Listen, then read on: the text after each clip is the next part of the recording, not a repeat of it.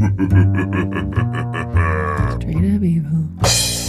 Leave the dog alone because the dog didn't do a damn thing, and now you're trying to feed him your bodily Thou shalt fluids. kill all of your Everybody fans. said a There's dogfish, a Bible tampon quoted out of the in garbage. It It's ain't right right. to Bible you, but you can pretend like you will.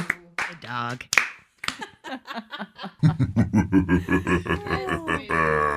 That was wow.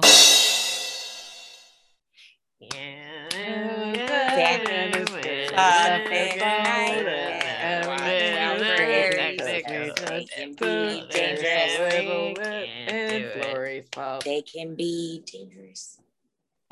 Hello, everyone, and welcome to Straight Up Evil. Is that the name of our show? It is. I got nervous. I said the wrong show really quick.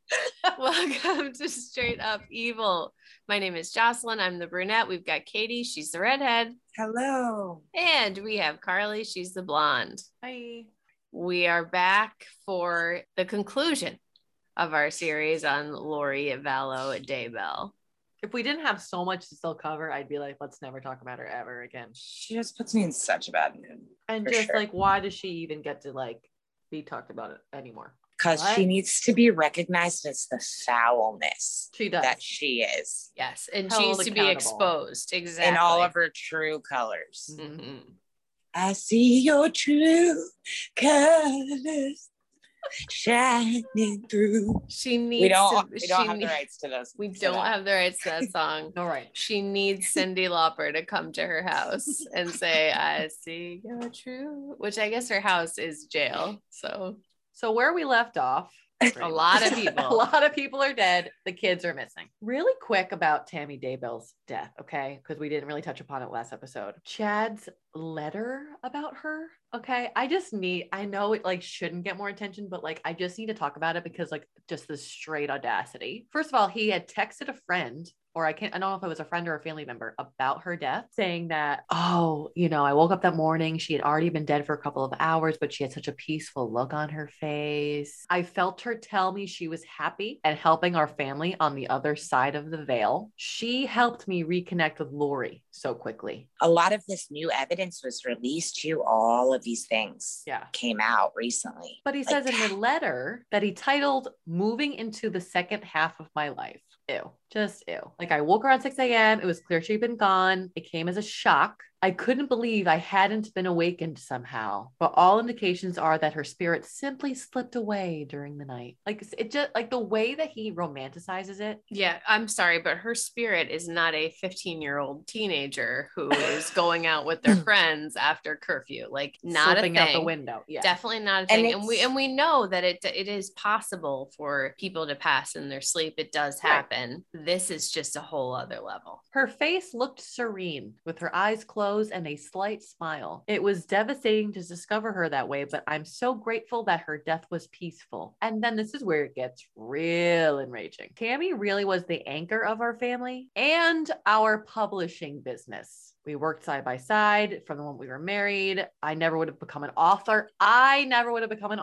Without her faith in me and her constant encouragement. So it's all about him. She believed what I told her and trusted my decisions. Then he goes on. She had a brilliant mind, especially when it came to computers. She wore so many hats in our company, from being chief financial officer to operating her websites, yada, yada. He goes on about her prowess in their business, but where is the information? Like, where is it? Like, I'm so devastated to lose the love of my life, my mother of my children. Like, where is all of that? It's sick. He literally says like, thankfully I have a son whose mind works like Tammy's, so we'll be able to muddle through the tasks and our business will be fine. Nobody cares about that. It is weird. It is weird to just deflect and say we're just talking about the more practical things rather than just the grief of losing someone that you have 5 children with. Also, I feel like he's showing his cards a little bit here. Yeah. Even if he's not trying to. Mm-hmm. I find it very interesting that she was in charge of their finances. I agree. Because I think that creates a possible motive, because you don't know what kind of stuff he was doing. And we'll probably find out, hopefully, in court proceedings. But I just find that really interesting that he mentions that, and you're like, why are you even talking about that? But I think I think she may have been getting on to something about, where's the money going, or where are you getting this whatever from, or what's this all of a sudden just this influx of cash, like from wherever, It's not clean in the milk. We also have to go back to this whole natural causes thing, because how does this keep reoccurring too? Like, what the actual fudge, Benise? How is this a theme? But yeah, it just keeps happening. These people are simultaneously the luckiest and unluckiest people of all. You know what I mean? In the meantime, like we've said a little bit last episode, JJ and Tylee have not been seen for quite some time. JJ was last seen over like a FaceTime with his grandmother. That was last time that she ever had any contact with him. So anyone in the family other than Lori. And Tylee was last seen on September 8th at Yellowstone National Park. Like we said, she was seen in the photo with JJ, Lori, and Uncle Alex. However, a friend of hers would receive a text from her phone number about a month later. So like around October 25th, that said, "Hi, miss you guys too. Love ya." But the friend definitely didn't think that it was Tylee sending the text, which we've seen. That's not the person on the other end.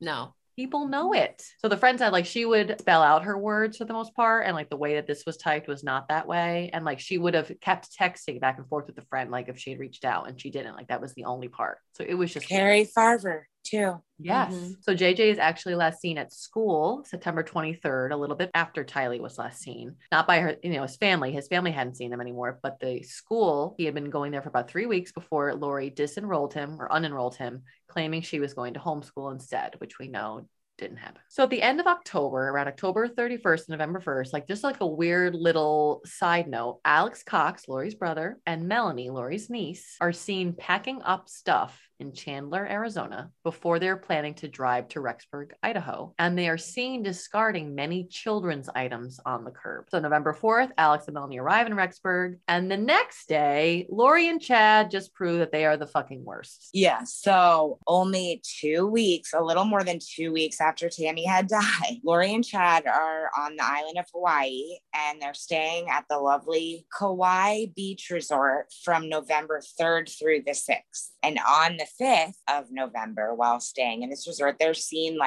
they're spotted enjoying nice dinners and having a grand old time and smiling and laughing at this beautiful resort. And on the 5th, they are in a wedding ceremony getting married. The two of them. Yep. 2 weeks in like a few days. So of course they were like photographed and filmed too, because now people all over the world, all over the country at this point are starting to have suspicions. It's been on the news all over everywhere. People are wondering like where these kids are. We were all wondering where the kids were. Like exactly. How stupid can they be just to be like right on the beach of Hawaii and just like. But also like, don't forget, like I know Chad Daybell's kids are all grown. He's not family. Home grieving with his children. Like you know what I mean? No like grief. They're not together. They're just, I'm going to go to Hawaii. No now. grief at all. Bye. It gives me serial killer vibes. Like it gives me Ted Bundy vibes, like where there's no remorse for any of your actions. And then exactly like we said earlier, like you can just totally disassociate it. Also not cheap. Like also not cheap to go to Hawaii and have a beach ceremony and to stay in Hawaii and to at a resort. Like people spend years like saving up to go to Hawaii. Yeah. And so they look to the nines too. Like they both are in all white and they look really like dressed up. You can tell they have expensive, nice jewelry on and like they have their $35.99 wedding ring. Now they leave and obviously they go back to Rexford or whatever, right? Rexburg, I mean. So December 1st of 2019 is when they flew back from Rexburg. So there's this little period of time where they were back there. For Thanksgiving or whatever. Yeah, which is just also a little fishy to me too, because it just makes me feel like what went on during that time. So yeah, and they were totally trying to be incognito while they're in Hawaii, like wearing hats and dark colors and like trying to disguise themselves. Yeah. Dateline found them like no problem. Exactly. They didn't They're like, hey Lori, what are you doing? Where are your kids? Apparently they had heard the rumors of Tammy's body being exhumed. Like a friend had told them that. Apparently Chad and Lori like didn't believe it, and they like didn't think that it was real. And the investigators used that to their advantage in a way, because they almost had them convinced kind of that they hadn't exhumed her body, but meanwhile they had, which is pretty interesting too. It is. Like, it's not easy and not a light decision that they make to exhume a body. Like, you really have to have a lot of evidence and like really jump through hoops, I feel, to get the okay to do such a thing. So obviously that natural causes bullshit that they first said, we knew obviously was not true, but like they had to substantiate the claim that they also felt that that was not the case. Here they are getting married on this island, and all these family members are just worrying about where these freaking kids are. Backing up to like November 26th, okay? Yes, Rexburg PD, they're trying to conduct a welfare check on JJ, right? Because his grandparents have said, like, we don't know, we have not heard from them, we don't know where he is. And Lori tells the PD, the police department, that JJ is with relatives or a friend in Arizona. Okay. Because some people say she said relatives and some people say she said a friend, which we'll get into a little bit later again. And then they say Tylee is at Brigham Young University in Idaho, which is hilarious because that's where Lori had originally wanted to go back in the day and then didn't. This is huge. This right? is a huge. Like, yeah, that's this is very huge. interesting. It really, really is. Lori would then call her friend Melanie to try to convince her to say that JJ is there with her in Arizona, because that's the alibi she gave to the police department. The police. And Yeah. this is not Melanie, who is her niece, who was seen with Alex No, dropping this the is stuff on the curb. This is her correct. friend. Her Okay. bestie. This is the Correct. one that when she met Chad or whatever, Melanie was there. Yes. So this Okay. is Melanie, Yes. i.e. Melanie Gibb. And you Because got you can call her Melanie Gibb from now on. you just to make Quinnies it- watched the interview with her, right? Did Oh, you? yeah. And you watched it all the way through, right? Mm-hmm. How do you Something ain't believe her? Do you believe her? I worry about Melanie I Gibb. believe her. I believe her. The Fully? first time I watched it, yes. So listen. Okay. The first time I watched it, well, we'll do it at theories at the end, obviously. Okay, But yeah. the first time I listened to it, I didn't believe it. I watched it again all the way from beginning to end. Mhm. I just think that she's like, I think that some little pieces are really crucial and that she knows them. Mm-hmm. And I just feel like it's only something that her and one other person would know. And it just seems, I don't know. Parts of me, I guess I'm torn, but I believe her. I really believe her. I don't think she's outright lying about anything. I think she's withholding information. That's really what it is. Lying by omission. Yeah, essentially. Yeah. But I think everything she said is probably true. Yeah. Cause the cops are like, yo, is the kid there? And she's like, no, dude. And I have no idea what that is. Exactly. And to her credit, which is more than you can say for Chad Guy and Alex and whoever else, as soon as the kids are missing, Melanie's done. Melanie's like, nope, Yeah. not like, this is not Not right. playing with that. She Whatever's saw all the going red on. flags. Yes, She saw all the red flags. she did, to her credit, and she completely cooperated. So she calls Melanie Gibb. Lori does. Tries to convince her. But either way, law enforcement finds out that JJ is not actually in Arizona. They don't know where he is, but they know he's not there. So the next day, the police arrive at Lori's empty home. Earlier, Chad and Lori had been seen packing in the home, but they end up abandoning everything in Rexburg, essentially for a while, including everything in Lori's storage unit that was so important to her that she kept having to go back and forth to, and Alex, don't forget. And like we said, they disappear until they're found in Kauai in late January. So How can you not work, pay your mortgage? It's so I cannot Not only that, wait not to only that, see but these bank records. Like, I know. Exactly. where Benny. is this money coming from? And not only that, the back and forth. Benny's, there's something going on here, Benny's. Yes. Yeah. Yes, there is. Benny, there is a bigger thing going on here. But I So November It's- 29th, this is not like super relevant, but has to be said. Alex Cox gets married really quick to a woman named Zulema Pastienes.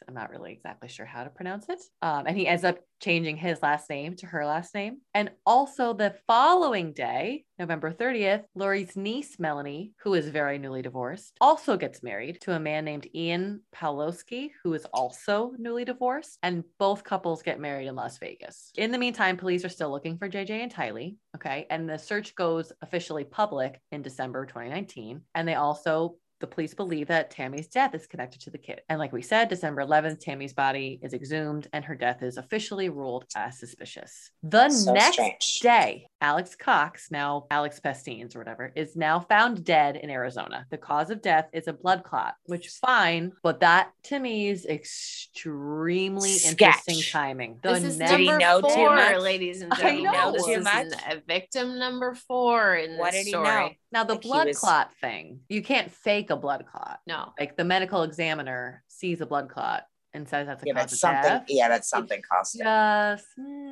So by December 30th, Rexburg PD have told the public that Chad and Lori are not cooperating in the search for the children, and that they also have information indicating that Lori knows either the location of the children or what has happened to them. So January 3rd of 2020, the Fremont County Sheriff's Office, the Rexburg Police Department, and the FBI serve a search warrant at Chad Daybell's house. 43 items are removed, including computers, cell phones, journals, documents, and medications. So JJ's grandparents have announced a $20,000 reward for information to help find the children. Chad's brother would also publicly plead with him to cooperate with the investigation, and they're still just not helping. January 25th, Chad and Lori are tracked down to Kauai. Local authorities have served an order from the Madison County Prosecutor's Office that requires Lori to physically produce Tylee and JJ to the Idaho Department of Welfare in Rexburg, Idaho, or to the Rexburg Police within 5 days of being served the order. Let's fast forward 5 days from then, January 30th. Shocker of all, Lori misses the 5 p.m. deadline to produce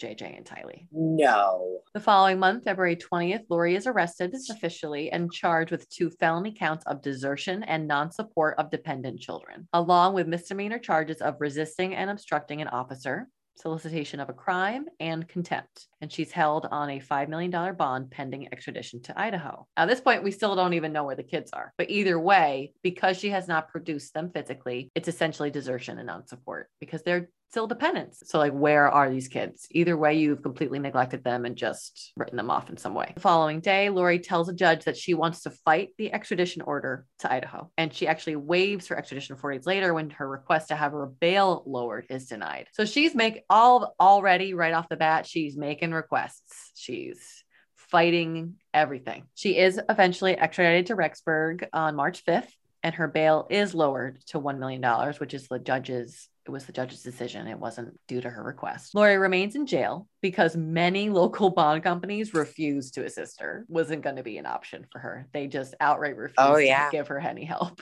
And didn't a couple of her lawyers bailed too, didn't they? Well, first the Judge Farron Edens, he was removed after a request from her and her legal team. Because in Idaho, defendants are allowed to disqualify a judge without reason, without cause, just because. That's fascinating. And Michelle Mallard replaces Judge Edens. June 9th, Chad Daybell is arrested and charged with 2 counts of destruction, alteration, or concealment of evidence after police execute a search warrant on his property. What did they find there, Queenies? 2 sets of human remains found buried on the property. Let's first talk about the phone call that was made between Lori and Chad that day. I had the whole thing. I'm not gonna read the whole thing, but Lori's like, "Hi, babe." Chad's like, "Hello." And she's like, "Are you okay?" Because like already she knows, like, because there's been helicopters, the media is all over the place knowing that the police are searching the Daybell's property.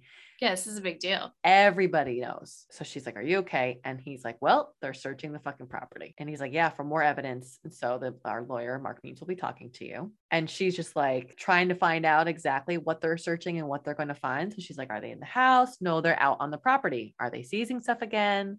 Chad says they're searching. Or he just goes, because she knows they're now in deep shit. Yeah. They're found out now. Even more deep shit than they already were in. So she's basically at the end of the call is like, so Chad's like, "So we'll see what transpires." And so Lori's like, "What do you want me to do?" And Chad's like, "What?" She's like, "Pray. Do you want me to pray?" And he's like, "Yeah, okay, pray." Whatever. And he says, "I'm feeling pretty calm." And she's like, "Okay, I love you. Should I try to call you later?" He's like, "Oh, I don't know. You can try. I'll answer if I can," because he knows he's going to be fucking done for. Yeah, he's done. And they're both like, "I love you. Bye, babe. I love you, baby. Bye. I love you. Bye." Like, can we just... You hang up. No, you exactly. hang up. No, exactly. you hang up. It's so sickening. And even just her voice on that call is so... enraging. Hi, babe.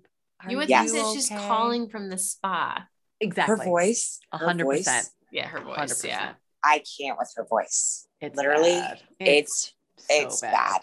So what happened when the police searched the property? Okay, this is a trigger warning. If you don't want to hear the gory details, fast forward. The police would be digging near the fire pit. They were pulling up some sod and topsoil, and then they come across 3 large flat white rocks. Beneath the rocks were thin pieces of wood paneling. Below that was a layer of black plastic. A crime scene investigator cut a hole in that plastic, and beneath the black plastic was some white plastic, like a plastic bag. So it's just like layers and layers and layers and layers of things. They would then cut through that white plastic, and what they found seemed to be brown human hair. So upon further investigation, it appeared to be a small body tightly wrapped in black plastic and covered in duct tape. This would later be confirmed as the remains of JJ Vallow. In the meantime, a second team is investigating and searching a different part of the yard and what was used by the Daybells as the pet cemetery. So they dug up a cat and a dog, and then they found a melted bucket. Underneath the melted bucket was a partial human skull, which would later turn out to be Tylee Ryan. So it's unknown exactly what happened to Tylee due to the conditions of her remains. They were in such bad shape. We really don't know exactly what happened, but they do know for sure that her body was dismembered and burned.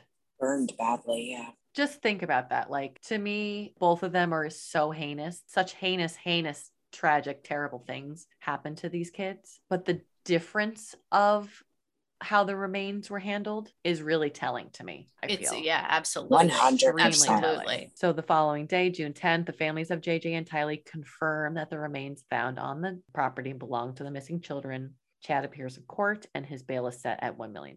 So once the bodies were found, investigators looking into exactly what had happened to them. And again, they look into everyone involved, like close and the extended family and friends or whatever. And this is what they believe to have happened. So like we know that Tylee was last seen at the Yellowstone National Park in that picture. She likely spent her last day of life there with Lori, JJ, and Uncle Alex. And investigators were able to piece together what had happened after the photo was taken, thanks to Alex Cox, because his cell phone left a digital map. It always all goes back to Alex. 6:45 p.m. that evening, they left Yellowstone and they drove back to the apartment complex in Rexburg. That night, we know Alex was in his own apartment, and police tracked his cell phone to Lori's apartment at 2:45 a.m. on September 9th. He's there for a couple of hours, then he goes back to his apartment. Then after like 9 in the morning, his cell phone appears in Chad Daybell's backyard. Now, what reason would he ever have had to go there besides the obvious? And to go to Lori's apartment at 2:45 in the morning, that's also weird. He was at the Daybell's property for over 2 hours that morning. And about 11:53 a.m., after he left the backyard, Chad Daybell wrote a text to his then alive wife, Tammy, who wasn't home, explaining why there was a new grave in the pet cemetery. That message reads in part, "Well, I've had an interesting morning. I spotted a big raccoon along the fence. I hurried and got my gun. One shot did the trick. He is now in our pet cemetery. Fun times." Okay. So he's the type of guy who says fun times. Exactly. I know that. First of all. Great. First of all. Kills a harmless raccoon for no reason. But allegedly. Secondly, it's just there's like a little bit of mustache twirling going on. Like what is that excuse? Like what do you mean, Chad? Like why would you ever even bring that up to somebody? So what exactly happened to JJ? According to Melanie Gibb, again, here we go. Sometime between 9 p.m. and midnight on September 22nd, they were in the kitchen doing a religious podcast when Alex Cox appeared. He had brought JJ into the house during the middle of the podcast, carrying him while he was asleep. We would put JJ to bed in Lori's room. But JJ was nowhere to be found the next morning. And this is how Lori explained. She said that he was being a zombie and climbed up on the cabinets, climbed up on top of the fridge, smashed her picture of Christ, and then climbed up onto the upper cabinets and got between the top of the cabinet and the ceiling. She just said he was out of control, so she had Alex come and get him. Are you trying to say that your 7-year-old son was like climbing up on the cabinets like a cat? So that's why he's not there in the morning? It doesn't make any sense. Makes no sense. I shot a raccoon in the backyard. Like, oh yeah. Well, always according to Lori, he was like a completely outlandish kid and like so troubled and blah, blah, blah, and all these things. And then there's so many witness accounts and family accounts that say he was just a normal kid. It sounds like he's trying to get your attention, Lori. Right. Maybe if that happens. But do you know what I mean? Like just being able to describe a scenario like that just sounds like someone who's trying to get you to pay attention to them. Because he doesn't have his dad anymore. Hello. He doesn't have his dog anymore. This is like, it's like, what I just get constantly over and over again is like, it's just like that the two of them just like slowly like losing their actual perceptions like of reality. Like they're just digging themselves deeper and deeper into this. Like I see what you're saying and I get where you're coming from. I feel like it's them just being more and more overly confident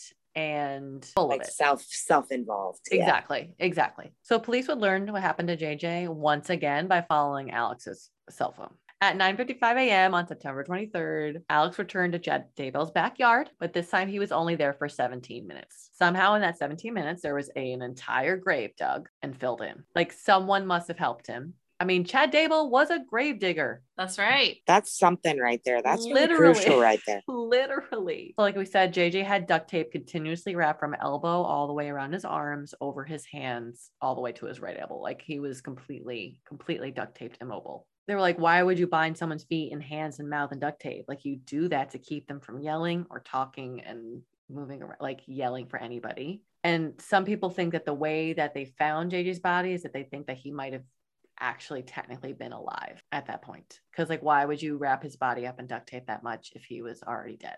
It's terrible. It's just terrible to even think about. It's so bad. It's just so bad. So like we mentioned earlier, Lori tells law enforcement that JJ is in Arizona with their friend Melanie. When police immediately try to get a hold of Melanie to corroborate this, Lori goes on to say, oh, well, I think they were going to go see Frozen 2 today. So they might be at the movies right now. So you might not be able to talk to her about it. Can you tell her like we're trying to get a hold of her at some point and like call us back as soon as possible? And Lori's like, okay, yeah, sure, but I think they're at the movies right now, so like it won't be now, it'll be later because they're probably at the movies for a while, but like yeah, I'll do that. This is a total slick customer that you're talking to it's here right now. Unreal. She is completely manipulating those investigators entirely. 100%. Spinning a total yarn with them. So she will then call Melanie to tell her to back up that Frozen 2 story. Okay. Melanie Gibbs says she told the police that I had JJ, that I was on a movie called Frozen, and that she had asked me to pick up my phone and take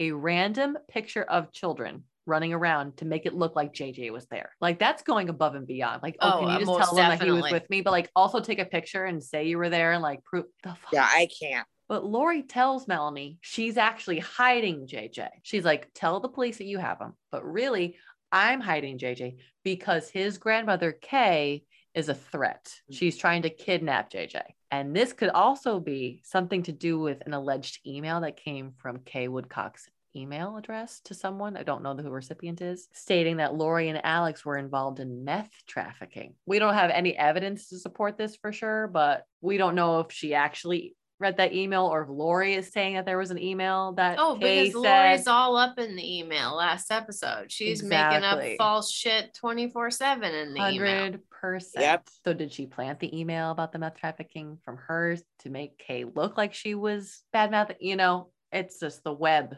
just the spinning of the tails and the web of lies. It's just ridiculous. But that's what she tells Melanie, that's why she's hiding JJ. But Melanie, like we said, is not okay with any of this. She's not into it. She's very shook. She has a bad feeling in her stomach. And she would record secretly a call that she gets from Chad 12 days later. Yeah, she knew something wasn't right when she said that she was hiding, when she said she was hiding him, JJ. And Lori would be on that call too.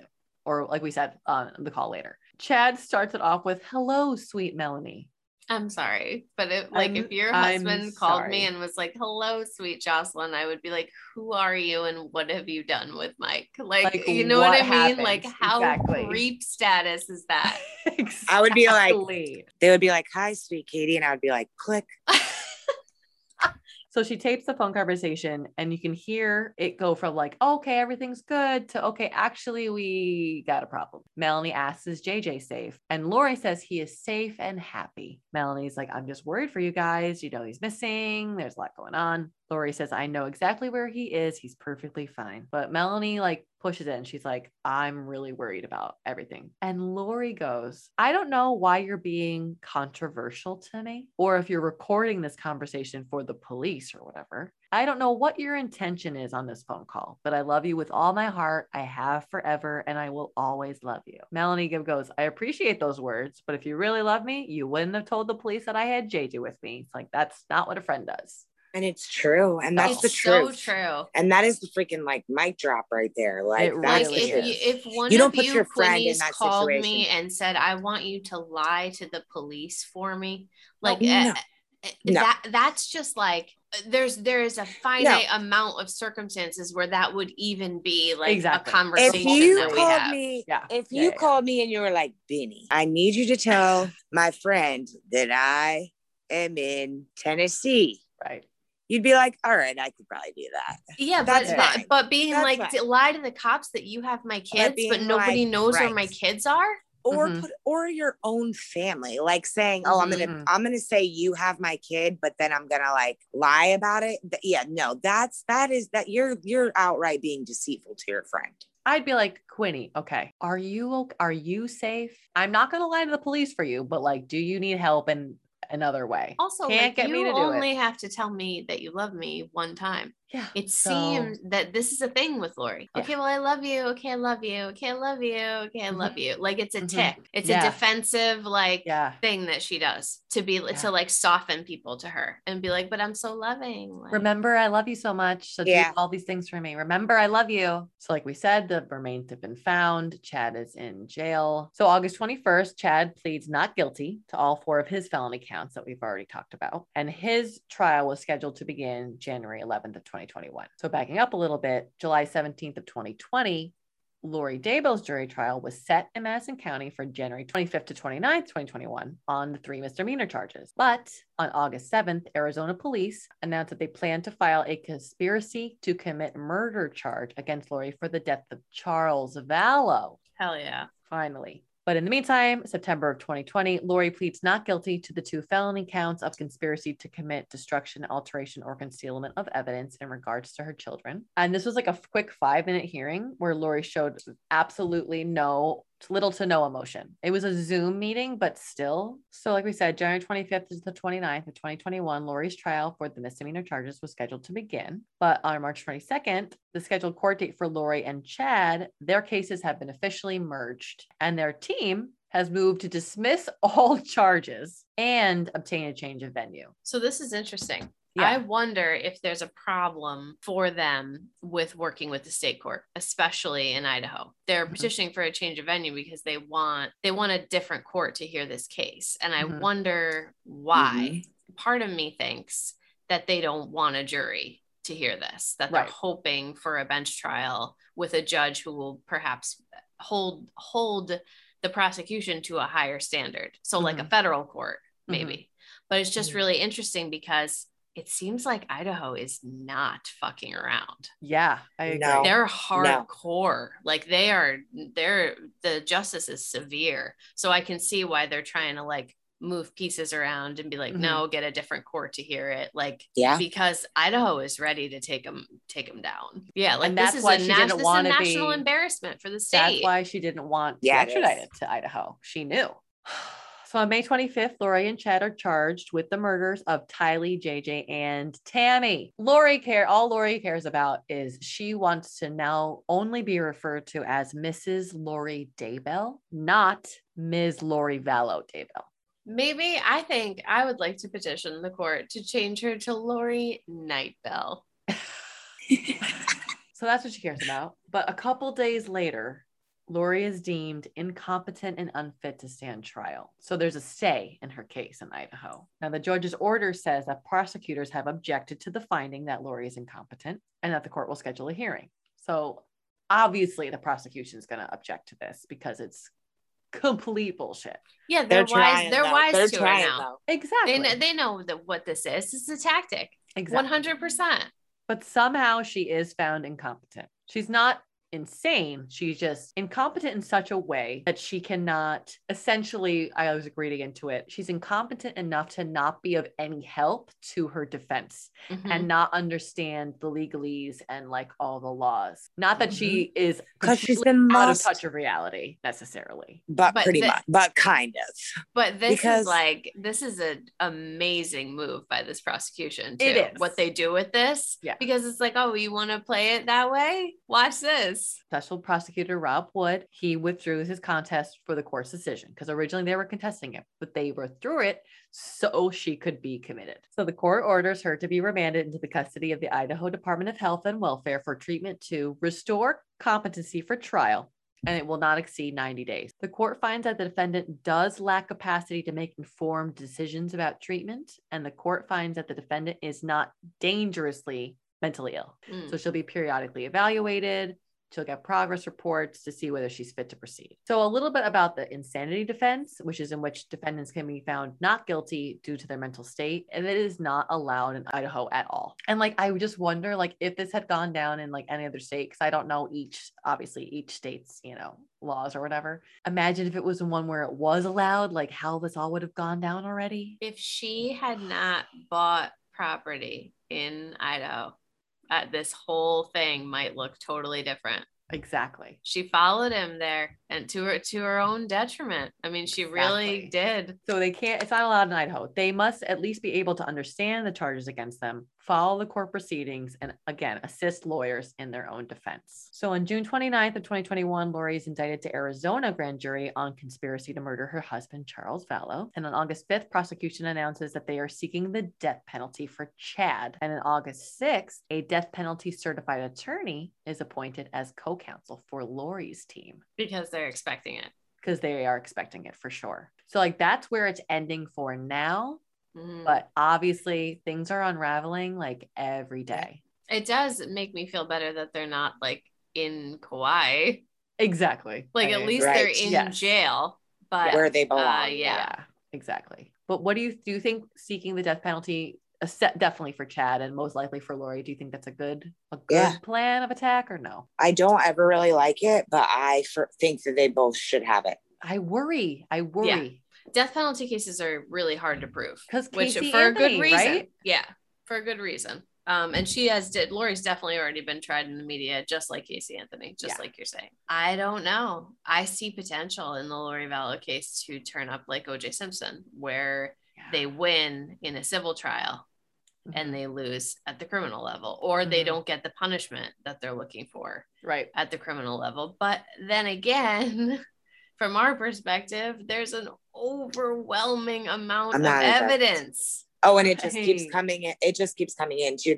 I think as of July, there was an article of all this brand new evidence, like just like thousands of pieces of messages. Yeah. But it is odd. It's sometimes they put the death penalty on the table to see if that will prompt either of them to either confess or tell the story or take a plea agreement to spare their lives so that they can, in exchange for that information, So they're trying so hard to get them to turn on each other. Yeah. Yes.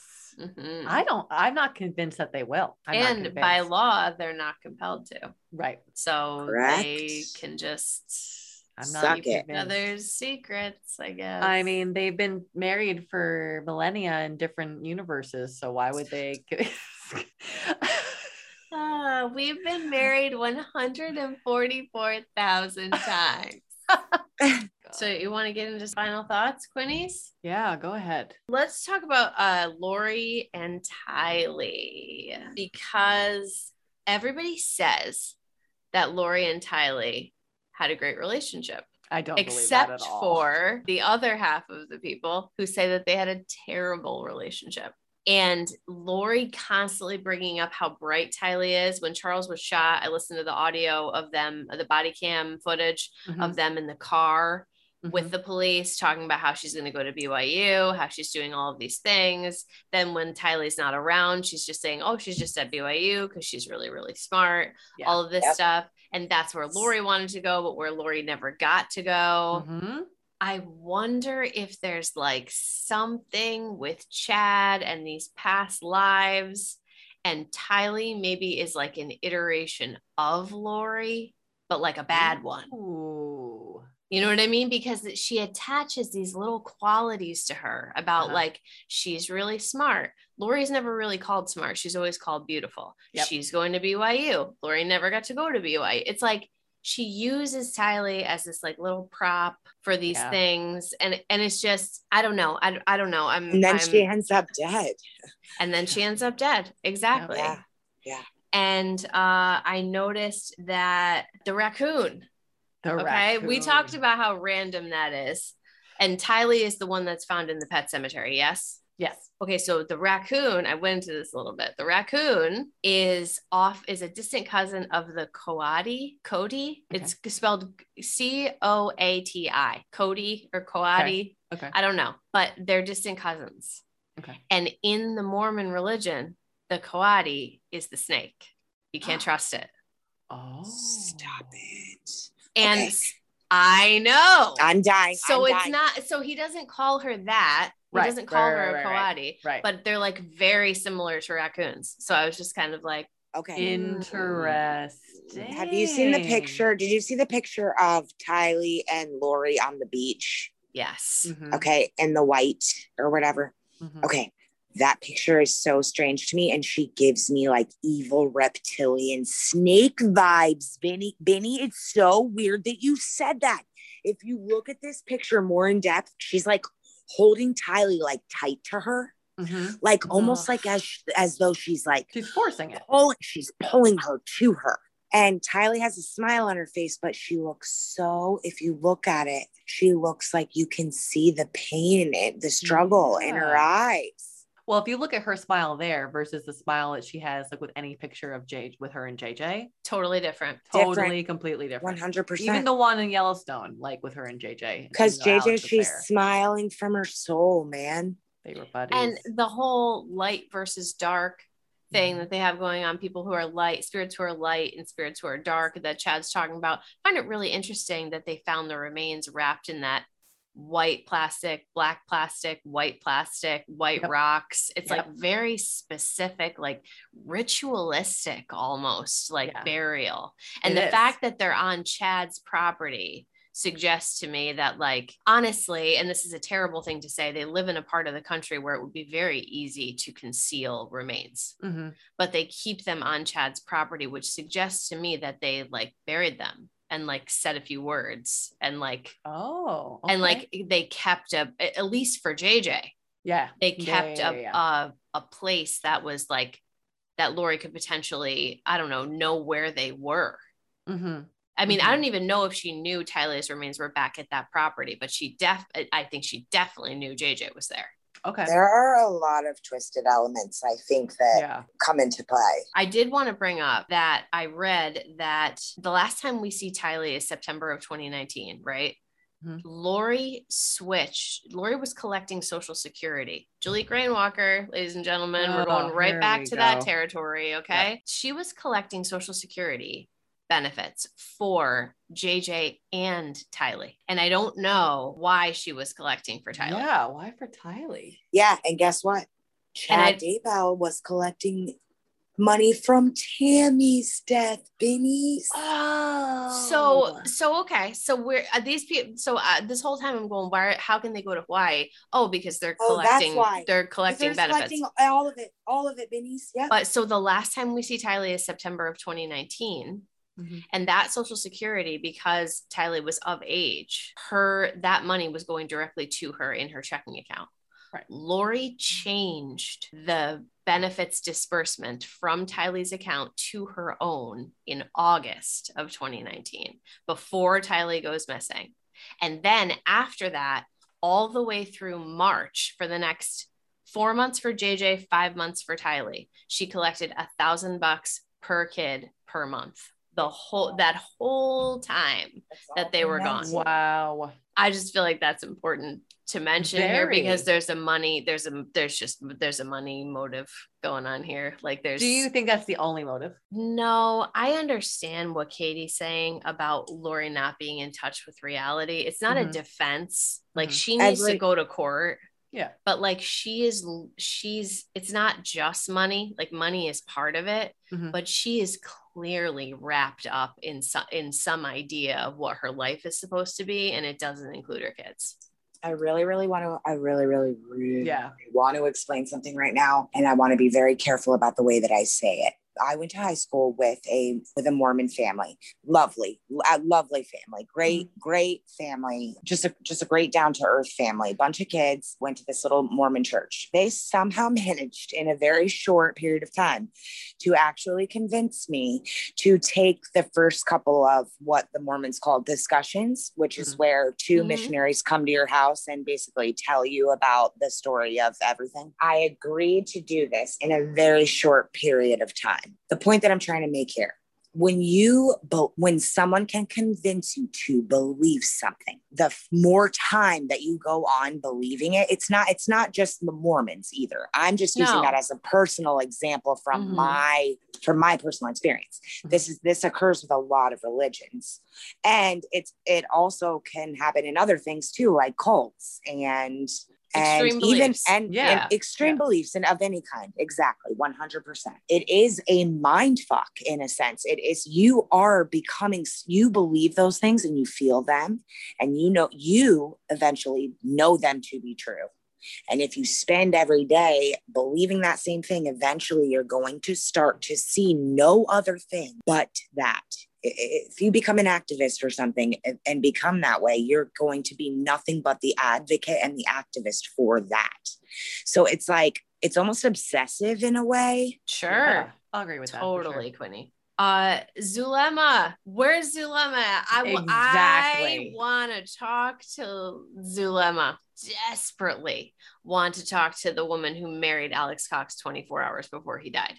Yep. Desperately want to talk to her. Desperately. Also, find it super interesting that if he's a Mormon, which I guess he maybe is, right? I'm assuming because he grew up with Lori and they were Mormons. And according to Alex's son says that he asked his dad about it, and his dad said he believes it. So, according to the son, a Mormon, I find it incredibly interesting and forward thinking that he would take his wife's last name. Yeah.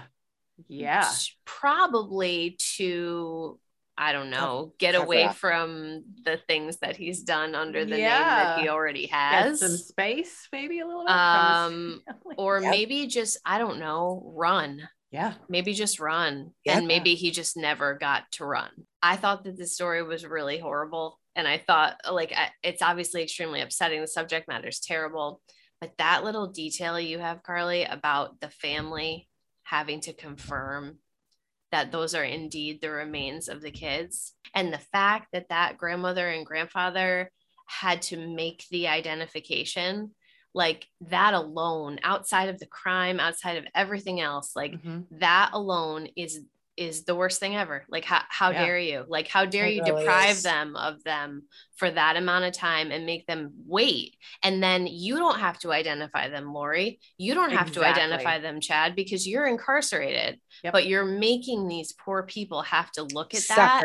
Like, it's just the people who've been begging you for them forever. Yep. Begging. And granted, they weren't Tylee's grandparents. You know what I mean? But they had the relationship with her. And there were a lot of people that were not related to those kids that were extremely attached to them. Exactly. Those kids had big lives outside of Lori. And in fact, they probably even had more fulfilling lives, quite frankly, in a lot of ways from the people outside of that close family. Totally. And I also feel for the detectives too, and they always have to go tell the person. God. That's always also awful. Like I said, Colby. Yeah, poor Colby. Colby hymns. I know. Like, if not them, who, Quinnies? And if it's Alex Cox, that just like we all think that he's completely complicit and involved and probably committed the act, what possible motive would he have to kill his niece and nephew? Yo, he's just the middleman, dude. He doesn't, I'm telling you right now, he's the middleman. I read something, and this is not remotely substantiated at all. I read something that some people out there believe that possibly Lori and Alex's relationship was above and beyond that of a normal brother sister. Oh, wow. Whether that is, what's the word, on both of their sides, or if it was just on Alex, you know what I mean? If it was just Alex's issue and not Lori, you know what I mean? Either way. I think there's also some sexual abuse that's tied into a lot of this too. Sure. There's got to be abuse in the childhood home in some form. Also, there has to be 100%. And then also that occurs a lot too in these really serious religions too. The sexual abuse. These things go on behind closed doors, and it seems like people don't want to talk about it. That they don't have any sexual impulses have all the sexual impulses. The worst 100%. While the kids are missing and like the grandkids are missing, and Lori is doing whatever, Lori's father is just like, here's my book on how the IRS sucks. Like, what? They really thought that they thought they were going to get away with this. But like, just because they think the kids have zombie souls, like, what the fuck? And that's not being a Mormon. Yeah. This is extreme. Exactly. This is so far outside 100%. the realm. And even Melanie, who is obviously a Mormon, said like this was way not what we do or believe. This is not what we believe. Absolutely not. And also, you don't have to pay tithing if you start your own cult. So I guess you can just keep that money if you own the religion now. 100%. Like, you know what I'm saying? 100. Like then, so 100. like they're actively, like that's really important to point out, Quinny. I'm glad you said that. Like they're actively trying to branch out away from traditional Mormon belief. Like we can't call Chad and Lori Mormons really, because that's not really what they practice. No, like it's maybe at one time, but they branched out into something way more extreme extension. Exactly. Yeah. And they're just taking everybody's money. It seems that's what they're trying to do. They're just trying to create they're trying to create an extension of Mormonism that's outrageous. And they're trying to take everybody's money in the process and kill people. Lori is named incompetent, right? But Chad isn't. And Chad Guy Daybell, for a long, long time, has been hearing voices and looking through the veil to heaven and to God for a long time. And this isn't concerning anybody? Chad probably knows that he's lying. Right. He probably knows that he's making this stuff up. Right. Yes. He's seeing like he's better. Right. Yes, Benny's. It's the guy that poisoned all the people, that convinced all the people to drink Jim the Jones. shit. Yeah. Benny's, which we got to do that he case. At the end started to obviously believe his own bullshit. 100%. But especially in the beginning, he knew he was lying, and he was using it to manipulate. Well, not in the beginning. I mean, in the beginning, he was a good guy. That's a sad story. It is. But I think Chad knew the difference between Chad and Lori is that I think what Katie keeps bringing up is Lori has lost touch with whether or not she doesn't know the difference between the truth and fiction coming out of her mouth anymore. Chad is lying for convenience and support and validation. Yeah, Lori, he knows exactly what he's doing. Lori doesn't it's gone. Right. She's blurred the line so hard. I mean, she's blurred the line so hard that her children were killed. Yeah. You know, I mean, Chad, say what you want. Like Chad's kids are alive. Exactly. Tammy. Poor Tammy. Yeah, poor Tammy. So weird that he goes out of the way to call her his CFO. I know, and he goes, but don't worry about us. We'll be fine because we have a son who has a mind like Tammy, and he will work out the business. Everyone will be okay. No need to look at our books. We're need good. To go back into our financial records. We don't need any outside eyes to look at this because it's all set. It's all fine. Yeah, it's all an act. It's all just an act. It's infuriating. It's so It really is. raging. It really is blood boiling. What's the lesson, Quinnies? What's the lesson here? What advice can we give our audience? If your friend wants you to lie to the police, something ain't clean in the milk. Don't do it. Don't do it. Don't do it. If someone is having very extreme beliefs and is losing touch, alert somebody maybe just in case. Intervention. Especially if there's children involved in any capacity whatsoever. Okay. Yeah. Queenies. Love you. Okay. Love you, Queenies. Bye. Listen to Straight Up Evil.